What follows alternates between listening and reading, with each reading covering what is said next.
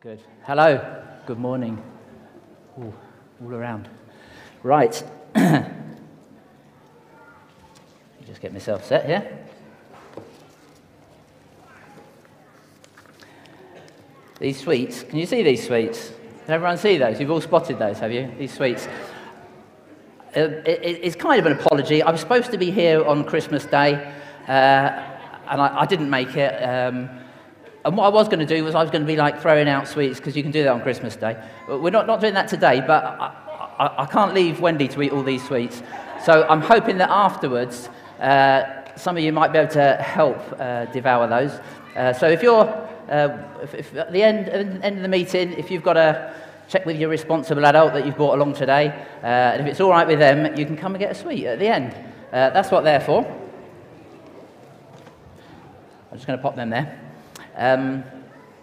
One of the things, when we were all online, after a meeting, we would sometimes gather on Zoom for our Zoom cafe. Do you remember those days? Many of you came along to those. And one of the things I used to love, that used to really encourage me, was at the end, Jairus and Eleora used to show me the pictures that they'd been drawing through the service, through the sermon. They kind of would be making notes and drawing pictures of what they were hearing and what God was saying to them while they listened. I missed that a bit. So I just thought today, if you were making notes, drawing pictures as we go through this morning, and you want to come and show me those at the end, I'd love to see those as well. I might make one or two suggestions as to what you could draw, but feel free to draw whatever God's saying to you. I had that all prepared. I was going to say that this morning, and then as I came in this morning, the first person I met was Jairus, and he was just sat down in the front here, and he got my attention, and he said, I've drawn a picture, and he came and showed me a picture.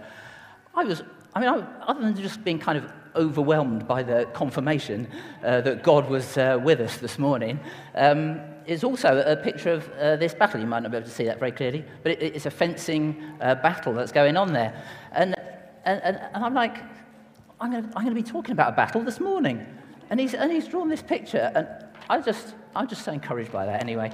And so I'm looking forward to seeing what other pictures people might draw this morning. It's lovely, as Rich said, to have lots of folk here, and especially if you are visiting. It's great to have new people amongst us. It's also great, I think, when children that were born amongst us, that were here as little ones growing up here, that maybe go off to live in London and worship in London, then decide to come back for a visit. And it's brilliant when they bring back their new fiancé as well. So it's great to have Dom and Katie. That is Dom and Katie here, back. Oh, there we go. There's Dominic. There we go. We love Dominic, don't we? I've saved you some love hearts, especially for you, for afterwards. You can come and get them. Okay, I'll pop them there. So the battle for belief is what I'm going to be talking about this morning, and see if we can probably, if Ali's prayer was an introduction for Joe, then perhaps Joe's story is an introduction for what I might be talking about now. The passage we've got is John chapter 6. So I shall read it from verse 16, if you want to follow along. When evening came, his disciples went down to the lake, where they got into a boat and set off across the lake for Capernaum. By now it was dark, and Jesus had not yet joined them. A strong wind was blowing, and the waters grew rough. When they had rowed about 3 or 4 miles, they saw Jesus approaching the boat, walking on the water, and they were frightened. But he said to them, "It is I, don't be afraid."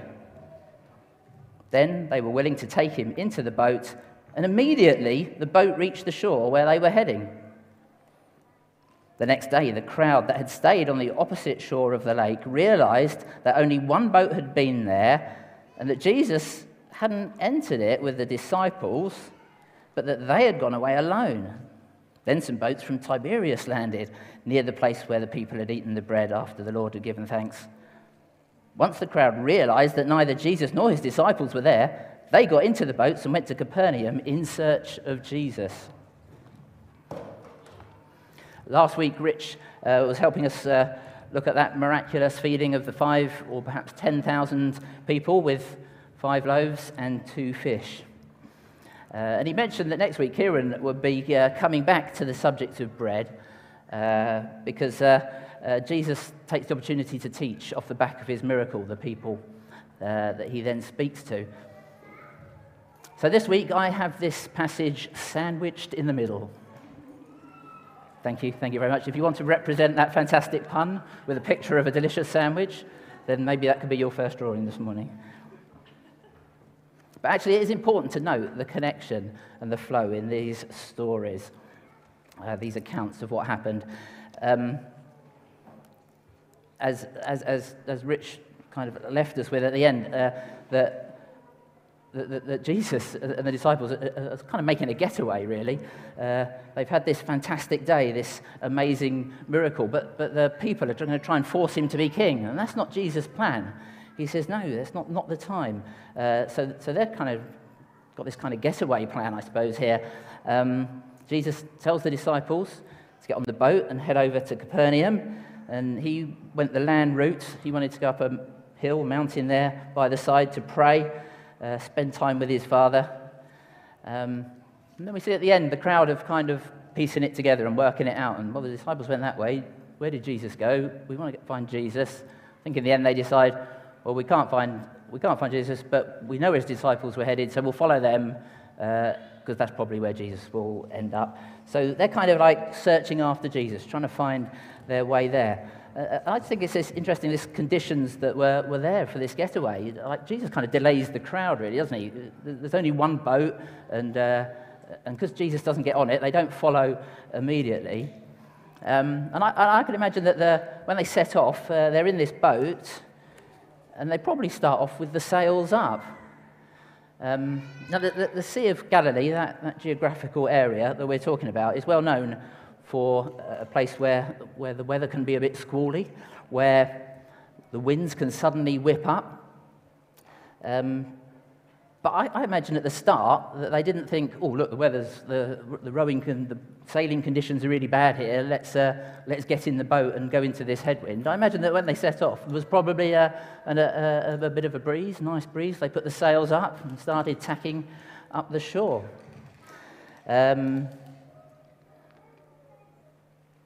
The oars that they would have had in the boat, I imagine, were a bit of a backup option at that point. I can also imagine that they were probably thinking, oh, I wish Jesus had come in with us. Why it'd be better if he was with us, really, rather than going somewhere else. But I expect also that they were well used to the fact that Jesus does what he likes, and that he wasn't about to follow them if that's not what he had planned. Another piece of context that's maybe worth taking note of at this point is that in John here, we get John's typical style of storytelling, which is very succinct. He really sticks to very short sentences, very quick description of what happened. I mean, there's loads in it, but he writes it very briefly. Matthew in chapter 14 and Mark in chapter 6, they kind of add different details and different emphasis of the same story. So we can get maybe a fuller picture of the whole story by reading those as well. I'm not going to do that now, but you can feel free to do that. Maybe it's a bit like when different ones of us tell a different story or tell the same story, you get kind of two perspectives. I know that when Wendy and I tell people our stories of how we got together, the stories aren't exactly the same length, and some of the details don't quite match anymore. It was a long time ago.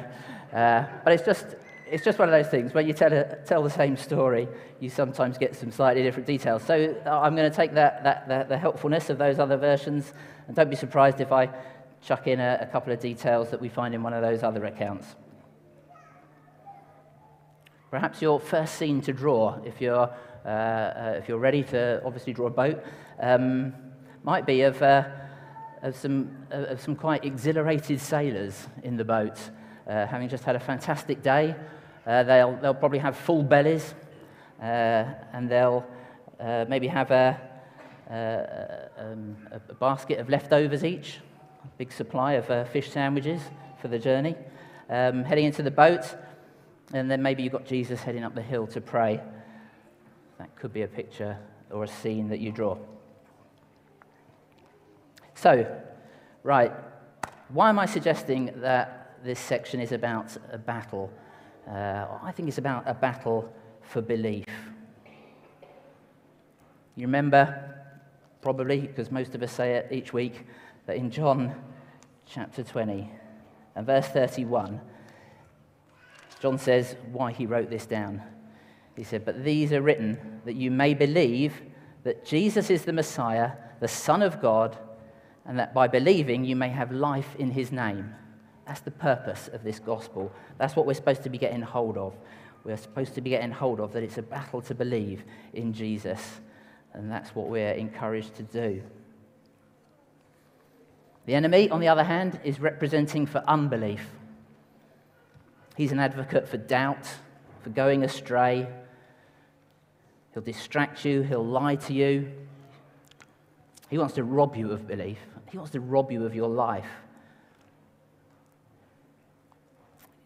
In John 16, so just look ahead a little bit in John again, he's writing what Jesus says right at the beginning of the chapter, which is, just get there, which is, all this I have told you, that you will not fall away. It's this battle to continue believing. If you believe, to keep believing. So I was encouraged by this picture of a battle that Jairus did. You could draw a battle, maybe. But my prayer this morning is that we would seize this opportunity to look at this really kind of relatable story and allow the Holy Spirit to just align our hearts, our minds, our spirits with the truth here, that we'll be inspired to go after victories of belief during the week. So one battleground that emerges early on as we realize that Jesus has sent his disciples into the headwinds that whip up. He sends them into these rough seas. It's during the night. It's after a busy day. It's this kind of moment where we have to decide if we're going to believe, as Joe was saying earlier, if we're going to believe that the compassionate and loving God that we serve might want to send us into some headwinds and into some rough waters in life, in the dark of the night and after a busy day. It's like Joe was testifying that they've been believing. Will we believe that this could even be for our good? A common experience in life for us might be that we set off in clear weather. We set off on a journey or a new stage of life, set off to live in a new location, or maybe just want to start serving in a new area of church life, or start a new job. You start off and it all feels great, doesn't it? The wind is in your sails, you're speeding along, all feels good at the beginning. Then at some point, you start to encounter some headwinds. The sails have had to come down and you've had to pick up the oars. The waves seem big. Discouragement starts knocking on the door.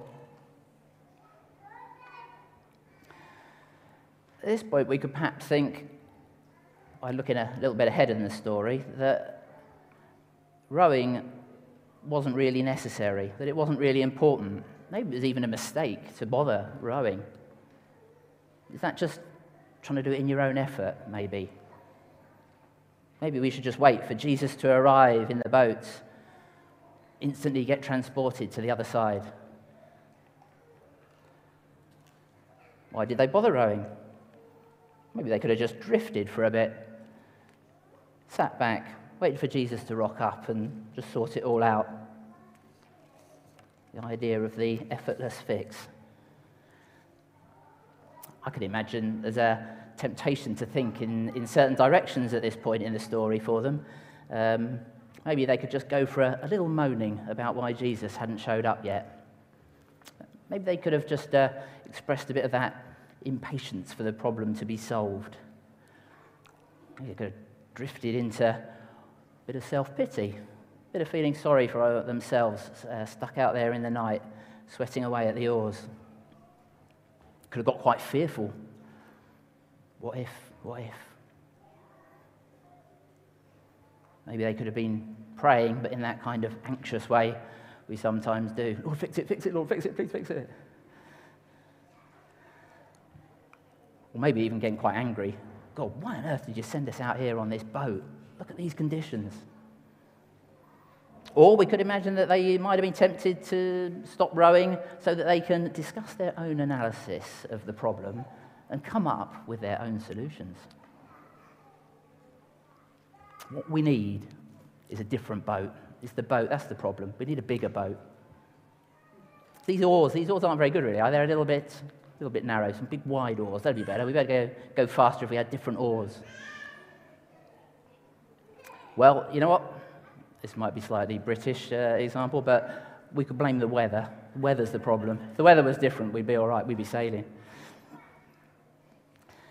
Maybe they might have started to turn on each other a little bit. Well, I'm all right, but the team is a little bit of a problem. I'm pulling hard against the oars. It's the other 11 that, well, I'm not really sure that the others are putting in quite the effort that I am. And as for Judas's technique, very poor, very poor. If only there were 12 of me, we'd be out rowing the wind. God. I wondered, I don't know if other than rowing on these kind of boats, whether they would have had someone leading the singing to help them row, the sea shanties, or or a drummer maybe beating a rhythm for the oars to pull in, or I suppose someone must have been steering it as well. I don't know. Maybe I'm drifting into digression here, but I could also imagine the temptation to grumble about the drumming, or. I better come back. I better not go. Anyway, if only the drummer was beating in time, we'd be rowing better together. We'd be more together. Who's steering this boat? The problem is they're not quite steering it right. If I was steering the boat, then we'd be making real progress. Anyway, I've digressed. Of course, they didn't do any of that. We see from the story they kept rowing, and I'm sure that none of us would ever do that in any relatable situation at all. We wouldn't fall for that kind of temptation, would we? So I don't need to spend any more time labouring that point. What are our headwinds? What do we face? I wondered, us not particularly being a fishing community or living anywhere near the sea, maybe none of us have actually rowed a boat on the sea, I don't think I have. But you might know about headwinds from, I don't know, park run, running park run, going after that PB, the wind's a bit strong in your face, slows you down, frustrating, isn't it? Or you're out riding your bike in the peaks, uphill, the wind picks up, and you get to that point where you've gone down all the gears, you're in the bottom one, you're out of the saddle on your feet, and still, you turn one wheel and then it stops. You're literally, have I actually stopped? Am I still going forwards or not? You know that point in Or maybe you have done some rowing. Maybe it's been in the gym, the old rowing machine, that slidey seat thing, and you're rowing in that, and you feel that air conditioning, and you think, oh, is that headwind? No, it's just the air conditioning. But seriously, headwinds are real, and they're maybe a bit different from a storm. We could look back just in Mark 4, where they were in a storm. They had Jesus in the boat. There was a proper storm. The waves were breaking over the boat. They were genuinely fearing for their lives in that moment. And maybe if the storm represents a big crisis in life that suddenly comes up but then passes on, headwinds are maybe more of a sort of chronic condition. Maybe if a storm is that difficult moment, then a headwind can be a situation that lasts for weeks or months or years.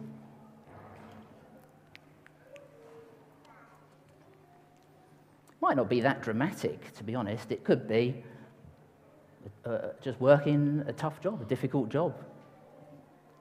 Could be the 9 to 5. Could be just that in your life. Working the 9 to 5.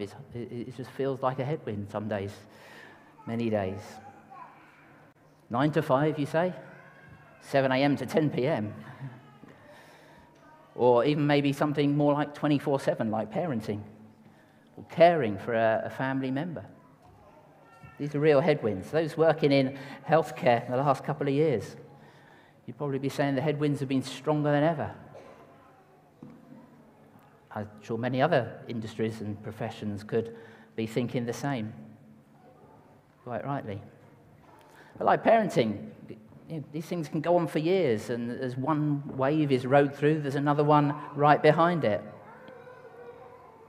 Or perhaps you've led a small group, or a hub, or a project in church life. It all started with excitement and full of faith, and then the enemy stirred up some conflict. Now you're feeling the headwind a bit of that.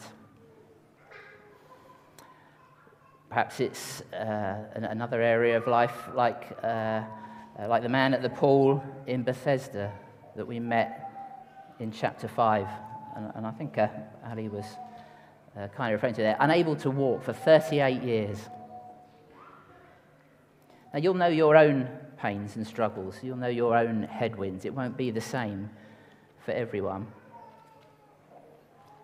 Maybe you're experiencing unkind school friends.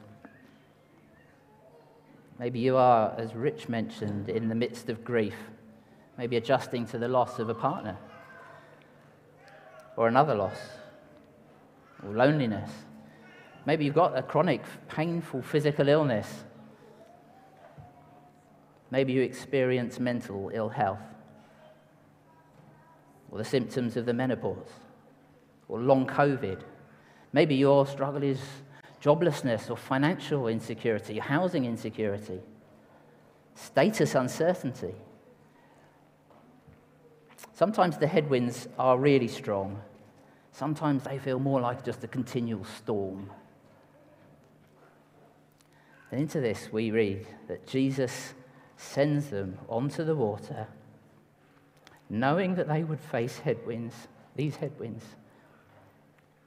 This is the God of all compassion. He did that. We see him watching, praying. But he did do that. So I want to now point us to 3 ways in which we can find hope in the face of these difficult situations. Firstly, I think we can recognize what God has already provided. It's a great way to kindle hope in ourselves. As I tried to put myself in the disciples' seat, I realized that they have much to be thankful for, actually. They have a boat. When you're going on a journey on water, that is a good thing to have. They had a sail, they had oars. Jesus had just fed them with a substantial carbon protein meal. They had a pack-up. They've got experienced fishermen amongst them. They know the terrain. They know the hazards. They've been there out on that sea before. They've even experienced Jesus in the boat with them, calming the storm, speaking to the waves. This weather doesn't seem to be even quite as bad as that one. So maybe they do appreciate that he's been preparing them for this night, for this moment, for this place they are in life. I think it's miraculous that Jesus has them so well prepared. Okay, it's not like that instant miracle that we sometimes read about. But over the years, ensuring every piece of jigsaw in their life is in place, ready, they're prepared. And actually, whilst they are in a tough place, there's not even a suggestion that they're moaning or despairing or ready to give up or afraid. It doesn't say that.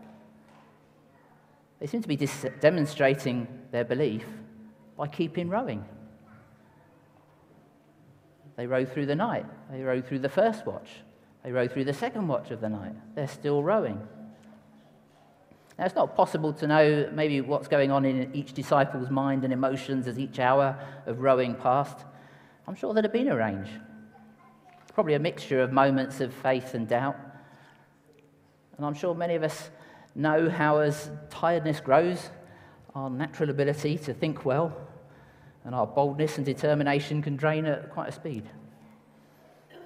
So the battle for belief intensifies as we go through the night. Here's an opportunity to trust that if Jesus says he'll see them in Capernaum, then they'll get there. We can believe for that. Do they set a new course? No. Do they change the method of transport? No. I mean, it wasn't really much of an option in the middle of the sea, I suppose. But were they thinking, let's get in a car instead? No.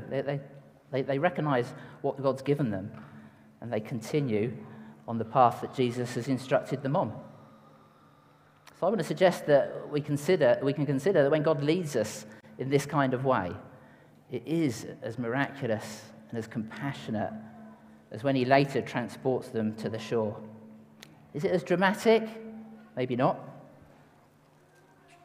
But how good is it to recognize that God's work for us in the long term is as effective as we journey through life? He's always at work. His hand has been upon us since before we were even conceived. He formed us in our mother's wombs. He numbered our days. He's protected us from untold threats. He's never taken his eyes off us, not once. He's our rock. Joe and Helen's testimony confirms it just recently amongst us. So a great way to know hope is to recognize what God has already done, what he's already provided, where he's already placed you, and to believe that's where he wants you. Secondly, we've got to make sure we're placing our hope in the right place. The trap could be to put our hope in lives that have gone beyond the point of any problems. The absence of problems, everything being just as I wanted it, is the place we're trying to reach. One prayer, all sorted. Our hope is to be that God is with us. Our hope is to be found in the belief that the Holy Spirit is living in us, that Jesus is praying for us, and that a sovereign God will decide on which trials we will face. Not as a cruel test, but so that we may experience his compassion and grow in trust and service of him. If we can believe that the things in life that are not how we would like them to be, if we look at that and think that that's the problem, and the solution is them being as we would like them to be, then we're just going to miss out on so much encouragement and hope. Because Jesus and then his disciples in the New Testament keep making it known that the trials and temptations of life aren't the real issue. It's our potential unbelief that is the issue. How many times are we warned that we will face trials and persecution and told to greet those trials with faith and even joy?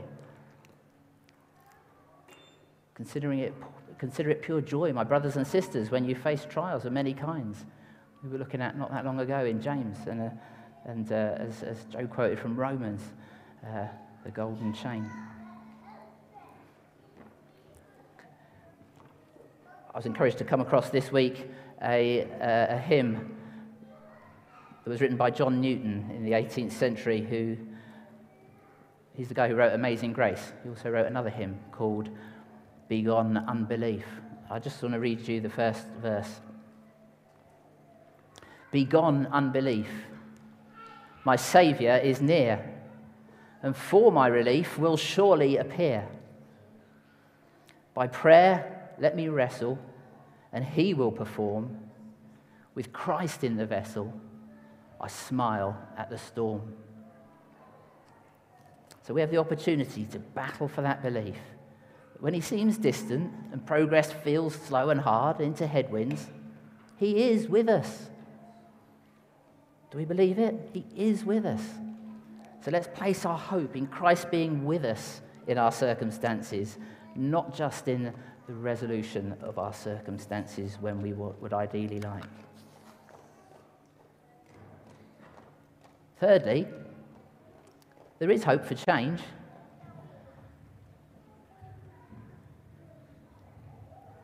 It's also a battle. We have to battle for that belief that when the time is right, He'll come, He'll transport us to our destination. We can trust that He'll do that. He knows when to send you into headwinds and when to miraculously intervene. A bit like a parent knows when teaching a toddler to walk. Sometimes the right thing to do is say, no, keep going, walk a bit further. Go on, keep going. You're doing well, keep going. That's strengthening you as you walk. You're getting better at walking there. Keep going. And when to say, when to scoop them up, when to carry them for a bit, and when you know that they've pushed enough for now. Our God's kind. He's our parent. Let Him decide. If He says, keep going, I've prepared you, I've equipped you, I'm watching over you, then don't be too quick to pray, oh, Lord, come and carry me. And when He says, actually, just stop, rest a while, don't be too quick to say, no, I've got to keep rowing, it's all down to me, keep him rowing, I can't rest, can't stop, I've got to keep going. So initially in this scenario, we see Jesus kind of watching from a distance. He's watching, He sees. And then when He's ready and He wants to, He comes to the boat. Maybe just to move away from this story a moment, we don't want to limit ourselves to just this one picture to understand our vast God. We got the full account in John and the other Gospels, of course, and we know that Jesus went on to die that we might live. That He returned to His Father and the Spirit came to dwell in us. We have this permanent presence of God living in us. Maybe if you're ready to draw another picture, you might want to draw Jesus walking on the water to the disciples in the boat. This miraculous moment of His divinity being shown as He walks across the water onto the boat. What a great moment. Initially the disciples are terrified, it says, but once Jesus identifies Himself, assures them not to be afraid, as He does when He turns up. Perhaps they've got into this place in the third watch of the night. They've been rowing a long time, a long distance into these headwinds. Maybe they've started to assume that Jesus isn't going to ever change anything, that it is all down to them, that nothing will ever happen, that they'll see Him when they get to Capernaum, but it's down to them to get themselves there. We don't want to stay. We've got to battle for the right mindset here. We've got to battle to believe that God will break in and change situations in our life. If we close the door to that idea, maybe Ali just helping us to open that up this morning, to believe that maybe today is the day that Jesus is going to turn up and miraculously transform something in our life. Let's not overprotect ourselves from disappointment. It's not because circumstances have been going on so long, 38 years maybe. Let's not give up hope.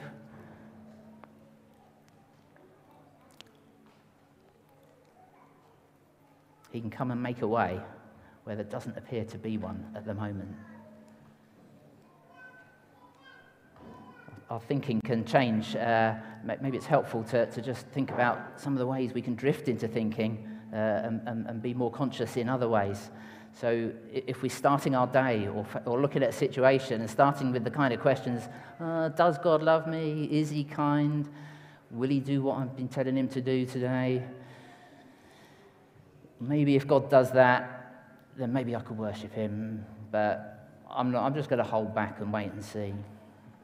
Yeah, if we drifted into those kind of ways of thinking, we could come and say, Lord, I recognize what you did on the cross.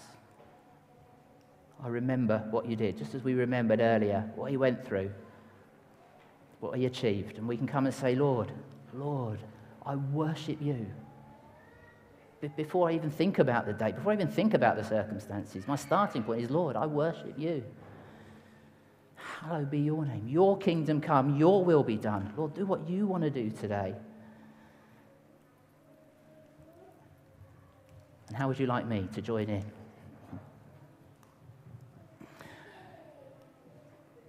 So when the disciples recognized Jesus and calmed down, they welcome him into the boat. They put the oars down and Jesus speeds them to the shore. Don't know what exactly that looked and felt like, but sounds good, doesn't it? And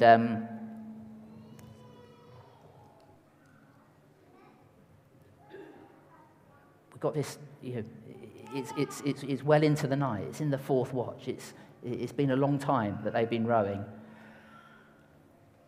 Yet Jesus comes. Jesus comes. Such grace. So wonderful when we get that moment of receiving his powerful provision in awesome abundance. Maybe it's time to draw a picture of Jesus and the disciples in the boat reaching the shore. So as I come in to finish, what's your current battle or maybe battles? What's God's discipleship for you this morning? Is it to remember what God's already done in your life?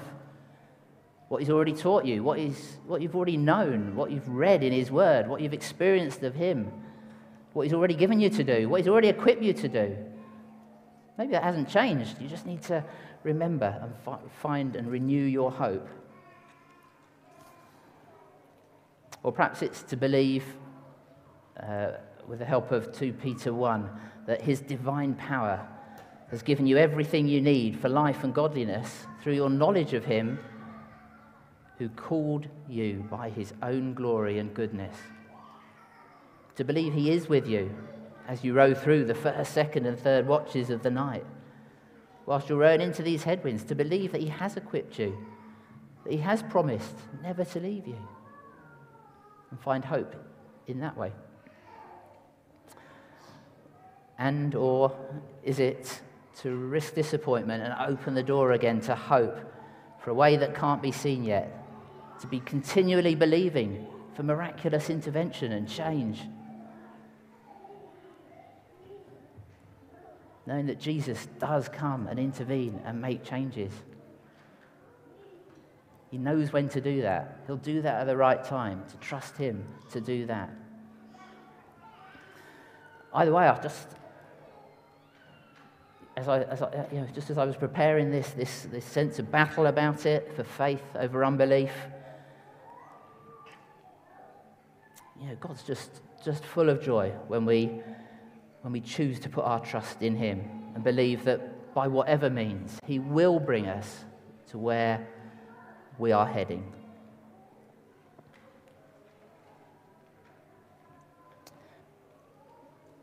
I talked about the sort of slightly broader picture there of all Jesus did. Jesus, by the way of the cross, he kind of endured a bigger storm. We've had our biggest storm calmed as a result of that. Our biggest storm, our separation from God, is over. We're united with him in Christ. If we've believed and accepted this greatest of truths, then we've got freedom to continually reject unbelief and to walk with hope, both for the rest of our earthly lives and as he brings us to the eternal shore, as he promised and therefore as he surely will. So of course we want to reject unbelief, and of course we want to live expecting trials, but we want to do this with faith, full of faith and full of hope. Perhaps if we were in Matthew, we might have spent more time with Peter, stepping out of the boat in his beautiful step of faith towards Jesus. But we're not in Matthew, so I'm going to stop there. If the band want to come up, I'm going to pray.